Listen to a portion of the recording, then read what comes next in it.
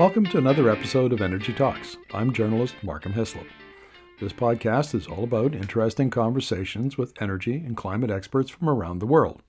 And don't forget to follow us on social media.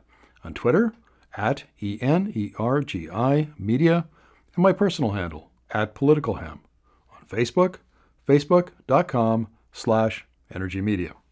Energy.media is our website, where you'll find Markham and Energy columns, news stories and op-eds, and the Energy Student Resources Portal, a wiki-style collection of our work that's free for high school teachers and university professors to use in their classrooms. Now sit back, relax, and enjoy the episode. If you're listening to this on the podcast, this is episode 113.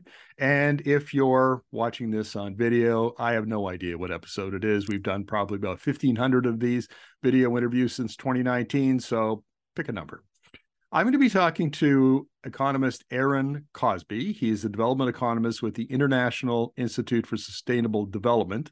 He's got 30 years of experience in the areas of trade, investment, and sustainable development. And last week, his team at IISD published a brief titled, Why Canada is Unlikely to Sell the Last Barrel of Oil. So welcome to the interview, Aaron. Thanks, Markham. It's always a pleasure to be here.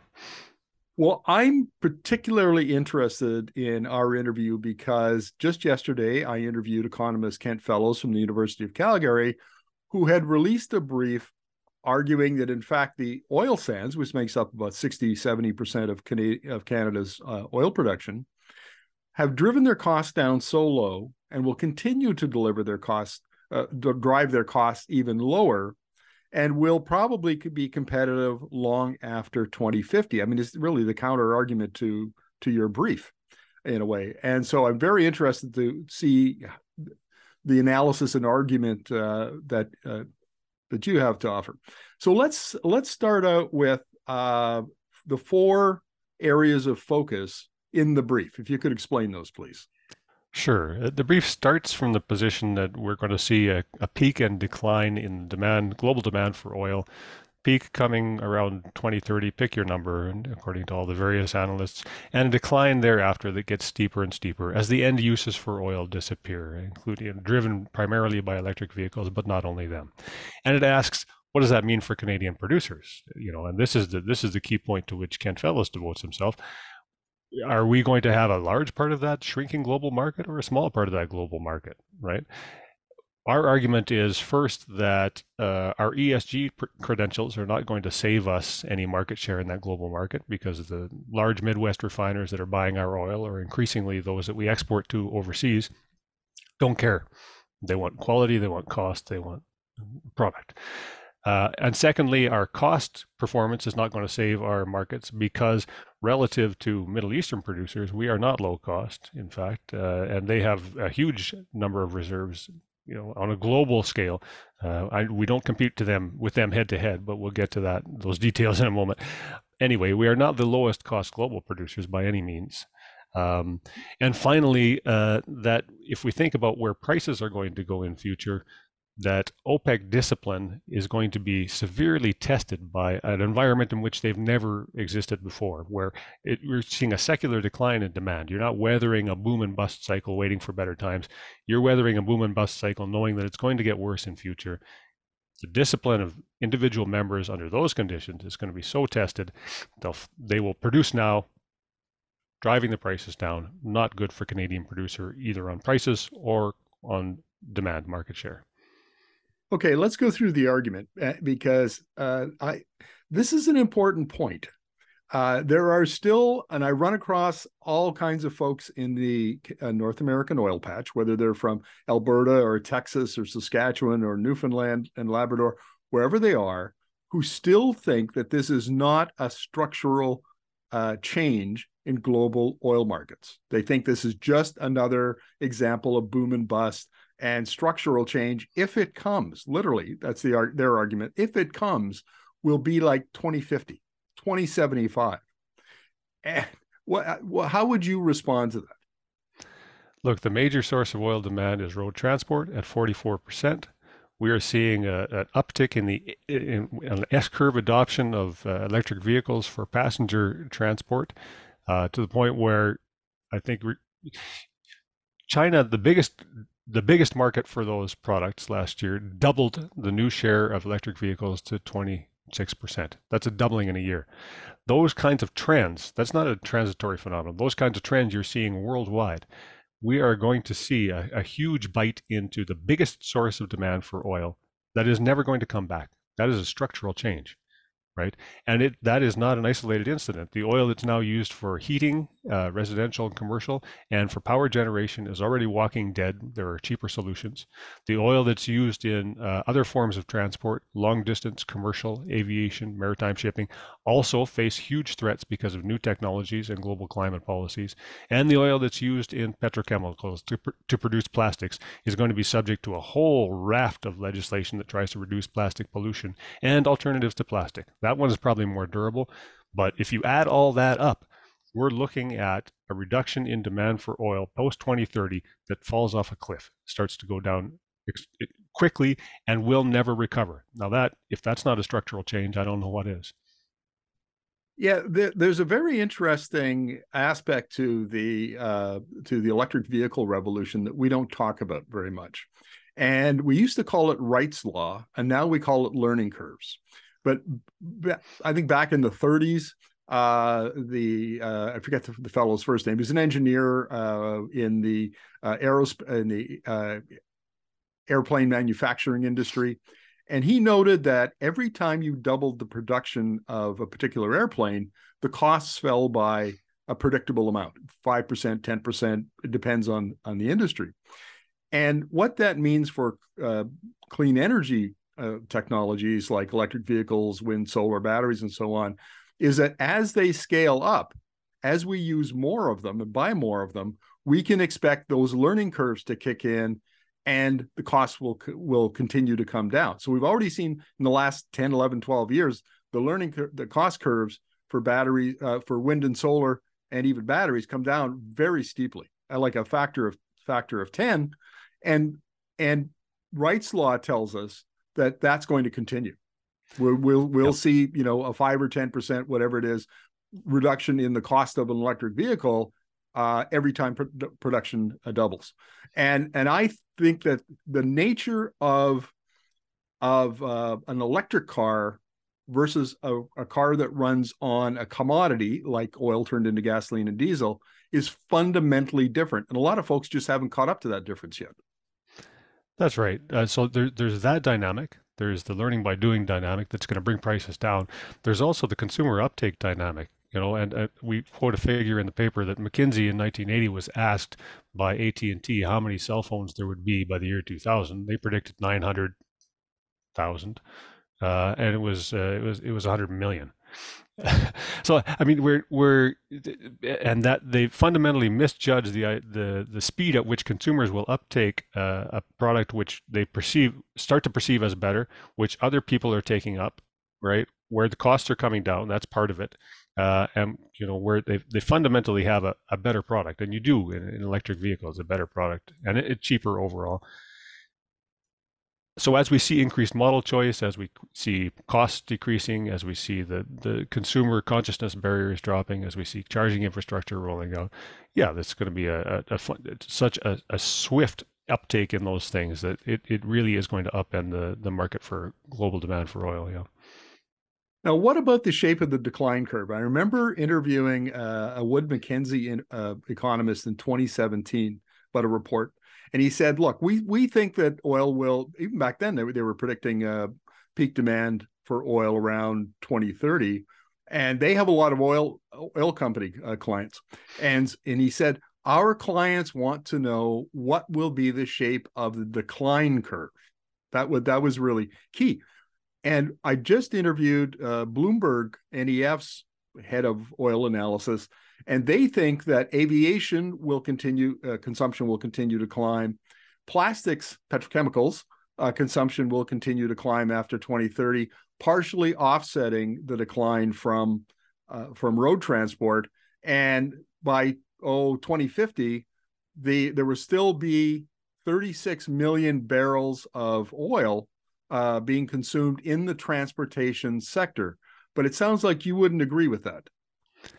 No, if you look at this, if you look at, let's take a look at aviation.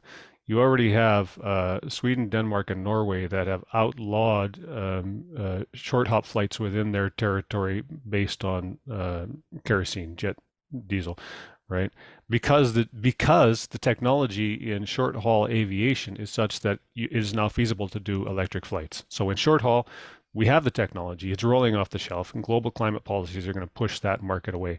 In long haul technology, the advances in sustainable aviation fuel are going to make that the same story, just delay by another 5 years or so, right? So in aviation, I don't see that. I don't see a continuing market for kerosene. In long haul transport, again, it's a longer game story because you have to make such big investments in the highway charging systems. But short haul commercial vehicles, it's already more feasible to be using electric. It's a lower cost proposition for a sector which is concerned about lifetime costs of operation. Even more so than your average consumer is because they do those figures, right? So that market is gone as well. Plastics, yes, it's the most durable sector of oil demand out there. If we assume that with rising GDP in developing countries like China, India, they will consume plastics at the same rate we do now eventually, yes, then it's a booming market. And you have to make those kinds of assumptions.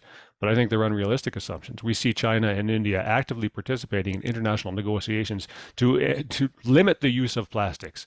Not because they want to limit oil, but because their rivers, their lakes, their environments are being clogged by single-use plastic and unreusable plastic. So this is not a developed world problem. This is a developing world problem as well, and we will not see the same kind of uptake in plastic in those countries as we've seen in developed countries. That's just a fundamental misconception. Every forecaster that you quote in your brief, I've interviewed many of them, and the X variable that they make very clear in their assumptions is climate policy. It's government policy. Policy can shift that curve significantly by 2050.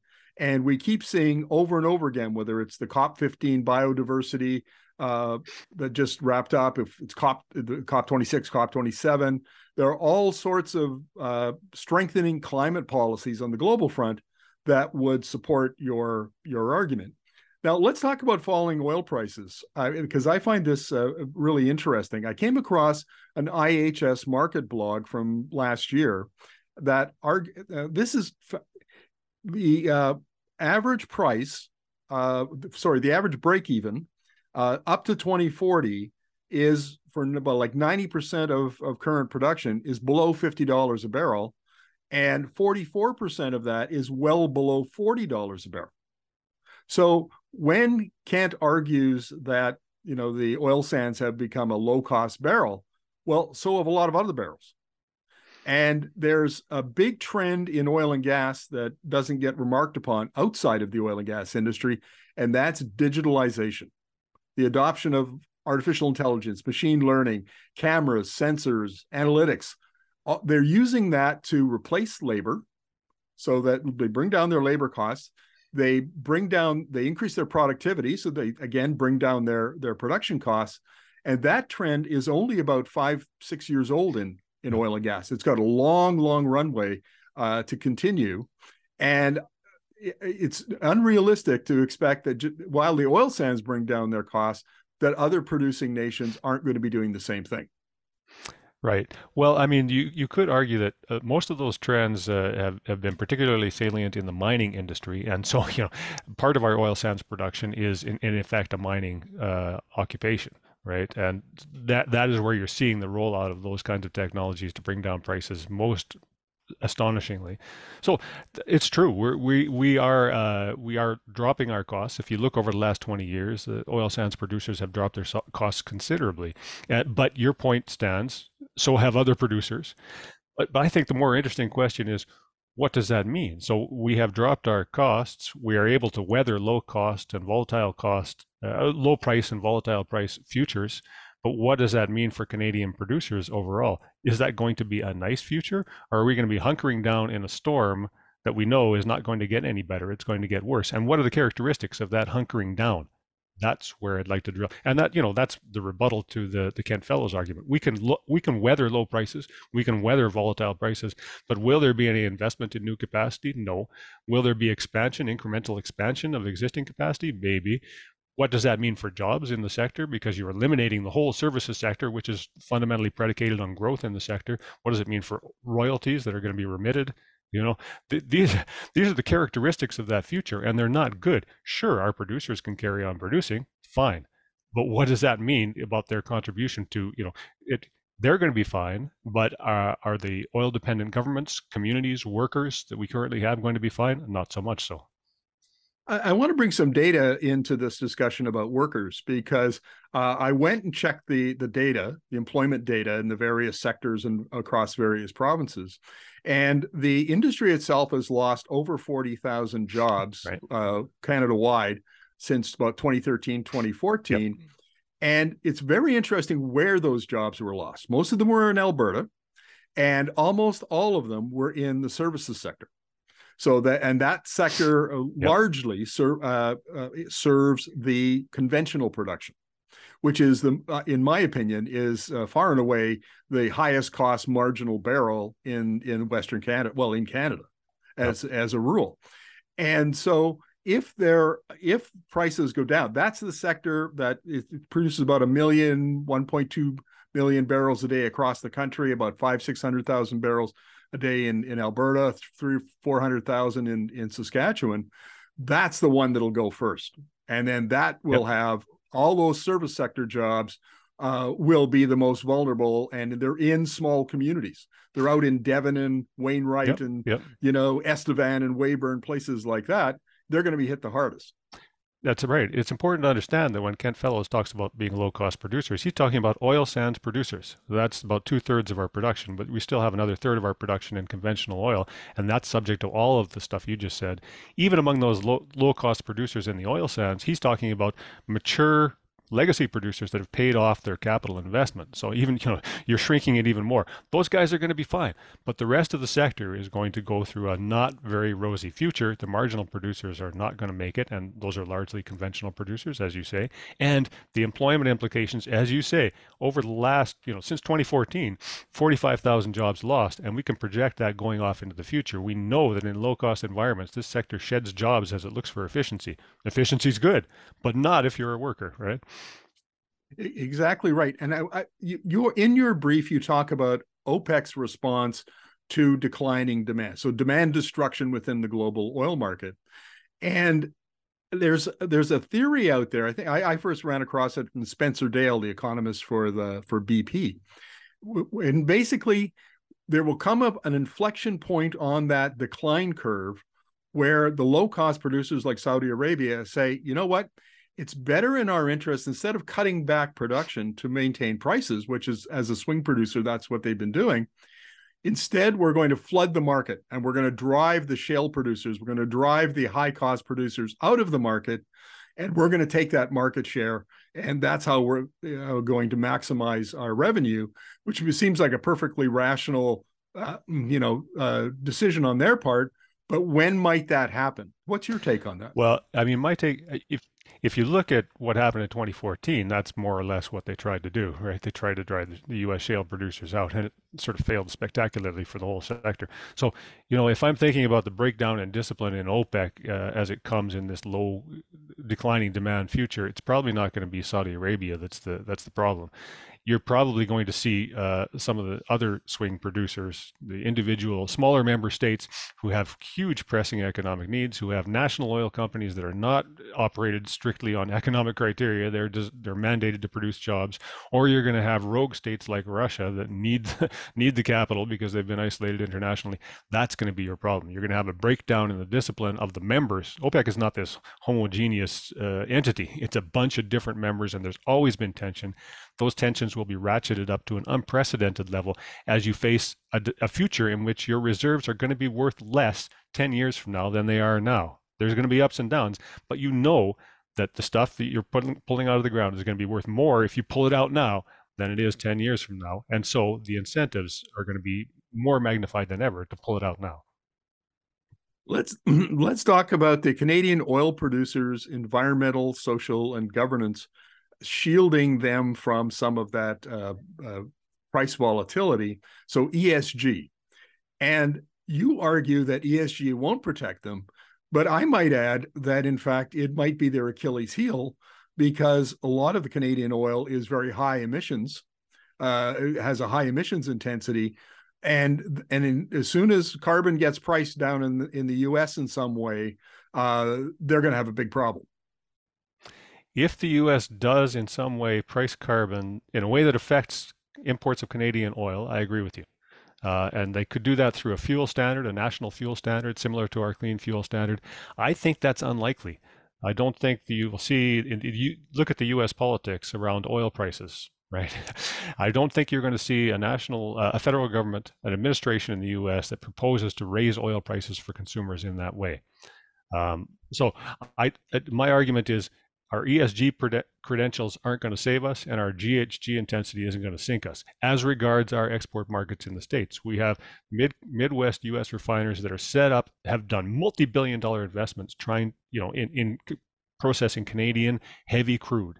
And that's what they want. They don't want an interruption in that supply. They're a captive market, right? They don't care if we produced it ethically. They don't care if we produced it in a GHG intense or unintense manner. They don't care about that stuff, and I don't see that changing.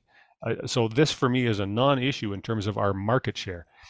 Don't get me wrong, it's an important issue in terms of investment in this sector, because investors are running away from high GHG intensity activities. And so it's harder and harder to get investment in new capacity, and it's harder to get social license for pipelines. So it's important in that sense, but it is not going to save our market share going forward, because the people that are buying our oil just don't care. Right. And I think it's important to point out, and I pointed this out in the Kent interview, that many of the people buying our oil are us. I mean, Canadian producers like Suncor and Cenovus have refineries down in the U.S. that have been kitted out for heavy oil, and they essentially sell the oil to themselves. And so that's a market that will presumably will survive even while other demand falls away. That's right. And if you take it out to it, at the level of other commodities, it is important how the thing was produced. Right? If you're thinking about organic food, if you're thinking about fair trade chocolate, those kinds of things, people will pay a premium for that. There's nobody going to pay a premium at the pump for Canadian oil that was produced ethically. That's not going to happen. Partly because logistically, it's impossible to actually say that this gallon of petrol was actually produced ethically. To separate it, because that's just not the way the supply chains work. But partly because people don't do that. You already have an option to pay more at the pump for premium fuel. Right? How many people do that? Cost matters at the pump. Well, what's your take on the peak of gasoline and diesel consumption in the United States? That's the only market that Canadian oil producers have at the moment, at least the oil sands for sure. Will we see, thanks to the Inflation Reduction Act and state emphasis on electrifying transportation, are we going to see a fairly rapid decline in demand in the U.S. market? Well, the forecasts for the demand destruction that's part of the IRA are for like 2.1 million barrels per day of demand that just disappears as a result of the various pieces of regulation in the IRA.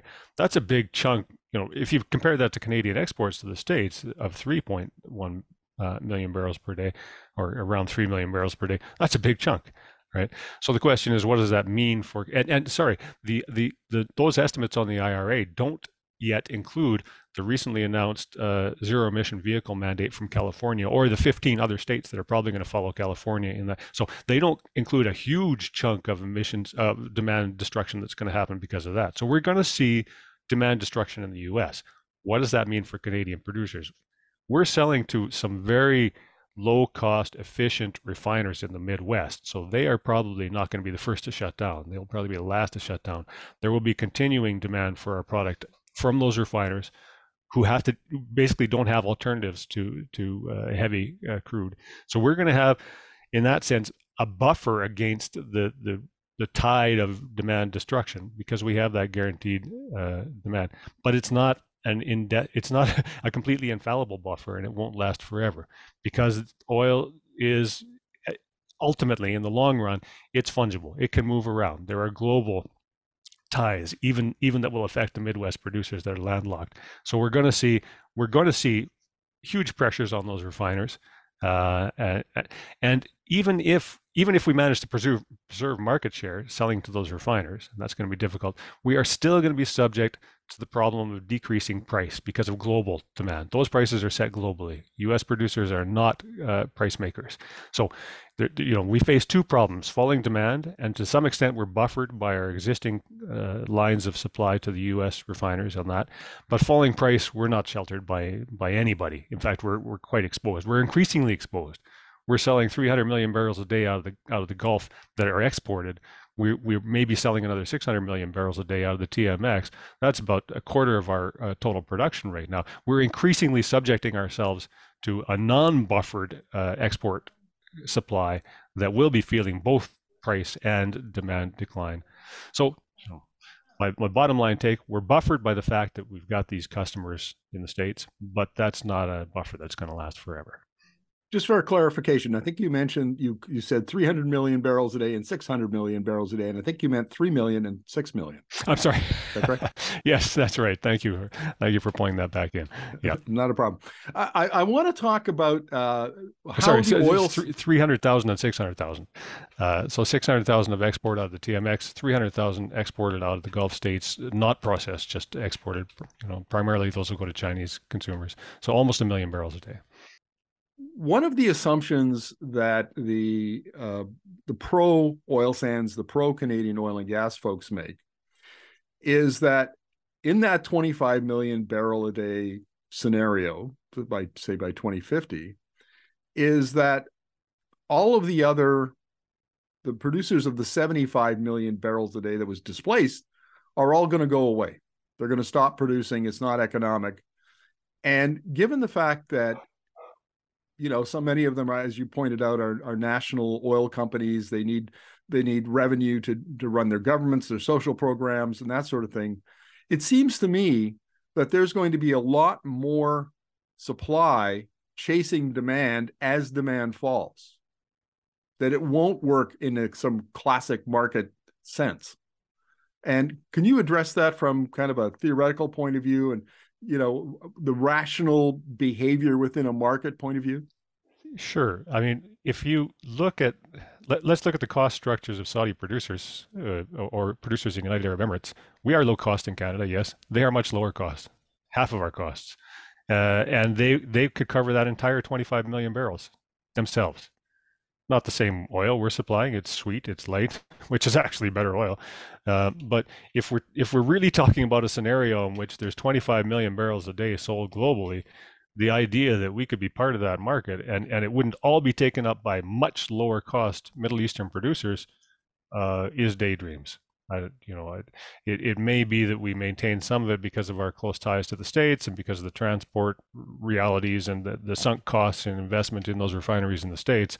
But the idea that we could thrive in a market of 25 million barrels going head to head against Middle Eastern producers that have half our costs, I don't care how low our costs go, we're not going to undercut the Saudis, right, is fiction.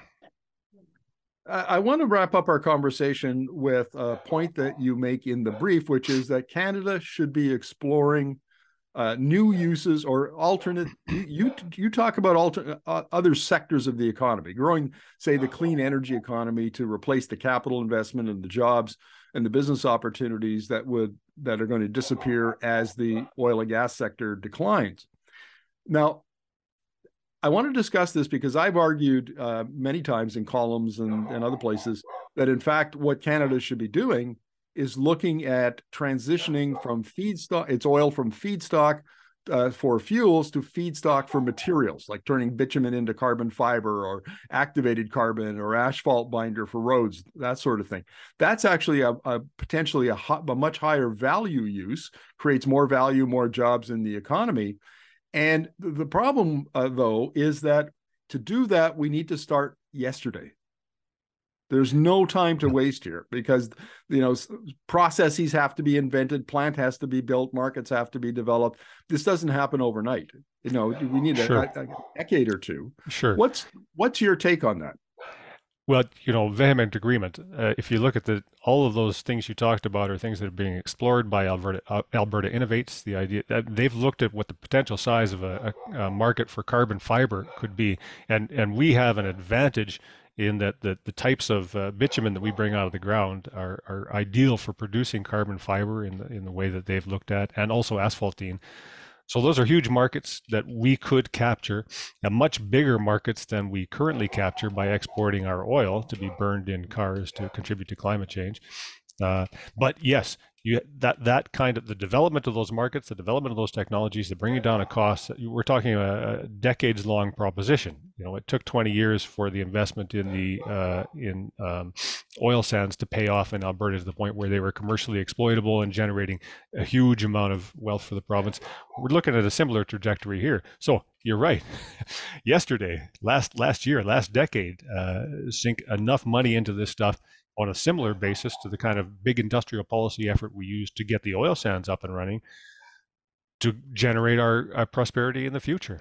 Maybe that's carbon fiber, but it has to start now. I actually have one more point and maybe we'll wrap up the interview with this, Aaron. But it seems like much of the policy in Canada around oil, and I think you could say this about gas as well, and particularly in Alberta, which is the epicenter of the oil and gas industry, and at the federal government, doesn't matter which government, which party is in government, is very reactive. We don't ever sit down and as an industry and get governments at the same table and look out and say, okay, here's what we can expect, or here are scenarios 2030, 2040, 2050, 2060. Here's how we can apply new models of policy, industrial policy you mentioned, that's a big one. And let's put in place a vision and a strategy, and then the policies needed to achieve that strategy, and we'll get the private sector on board. Instead, all we do is basically put Band-Aids on the status quo until the status quo changes enough that we have to do something else. It seems like a very irrational approach to policy and industrial development, industrial policy here, and within Canada generally. It's one that's ignorant of the lessons of the past. I mean, the current prosperity of Alberta was built on that kind of visionary effort by Peter Lougheed, who, against the wishes of the incumbent oil producers at the time, decided that oil sands were the way to go in the future. Decided that his long-term vision was a prosperity built on that massive reserves of oil sands sitting in Alberta, and finding a way to make Alberta a low-cost producer of that oil, right? And that worked.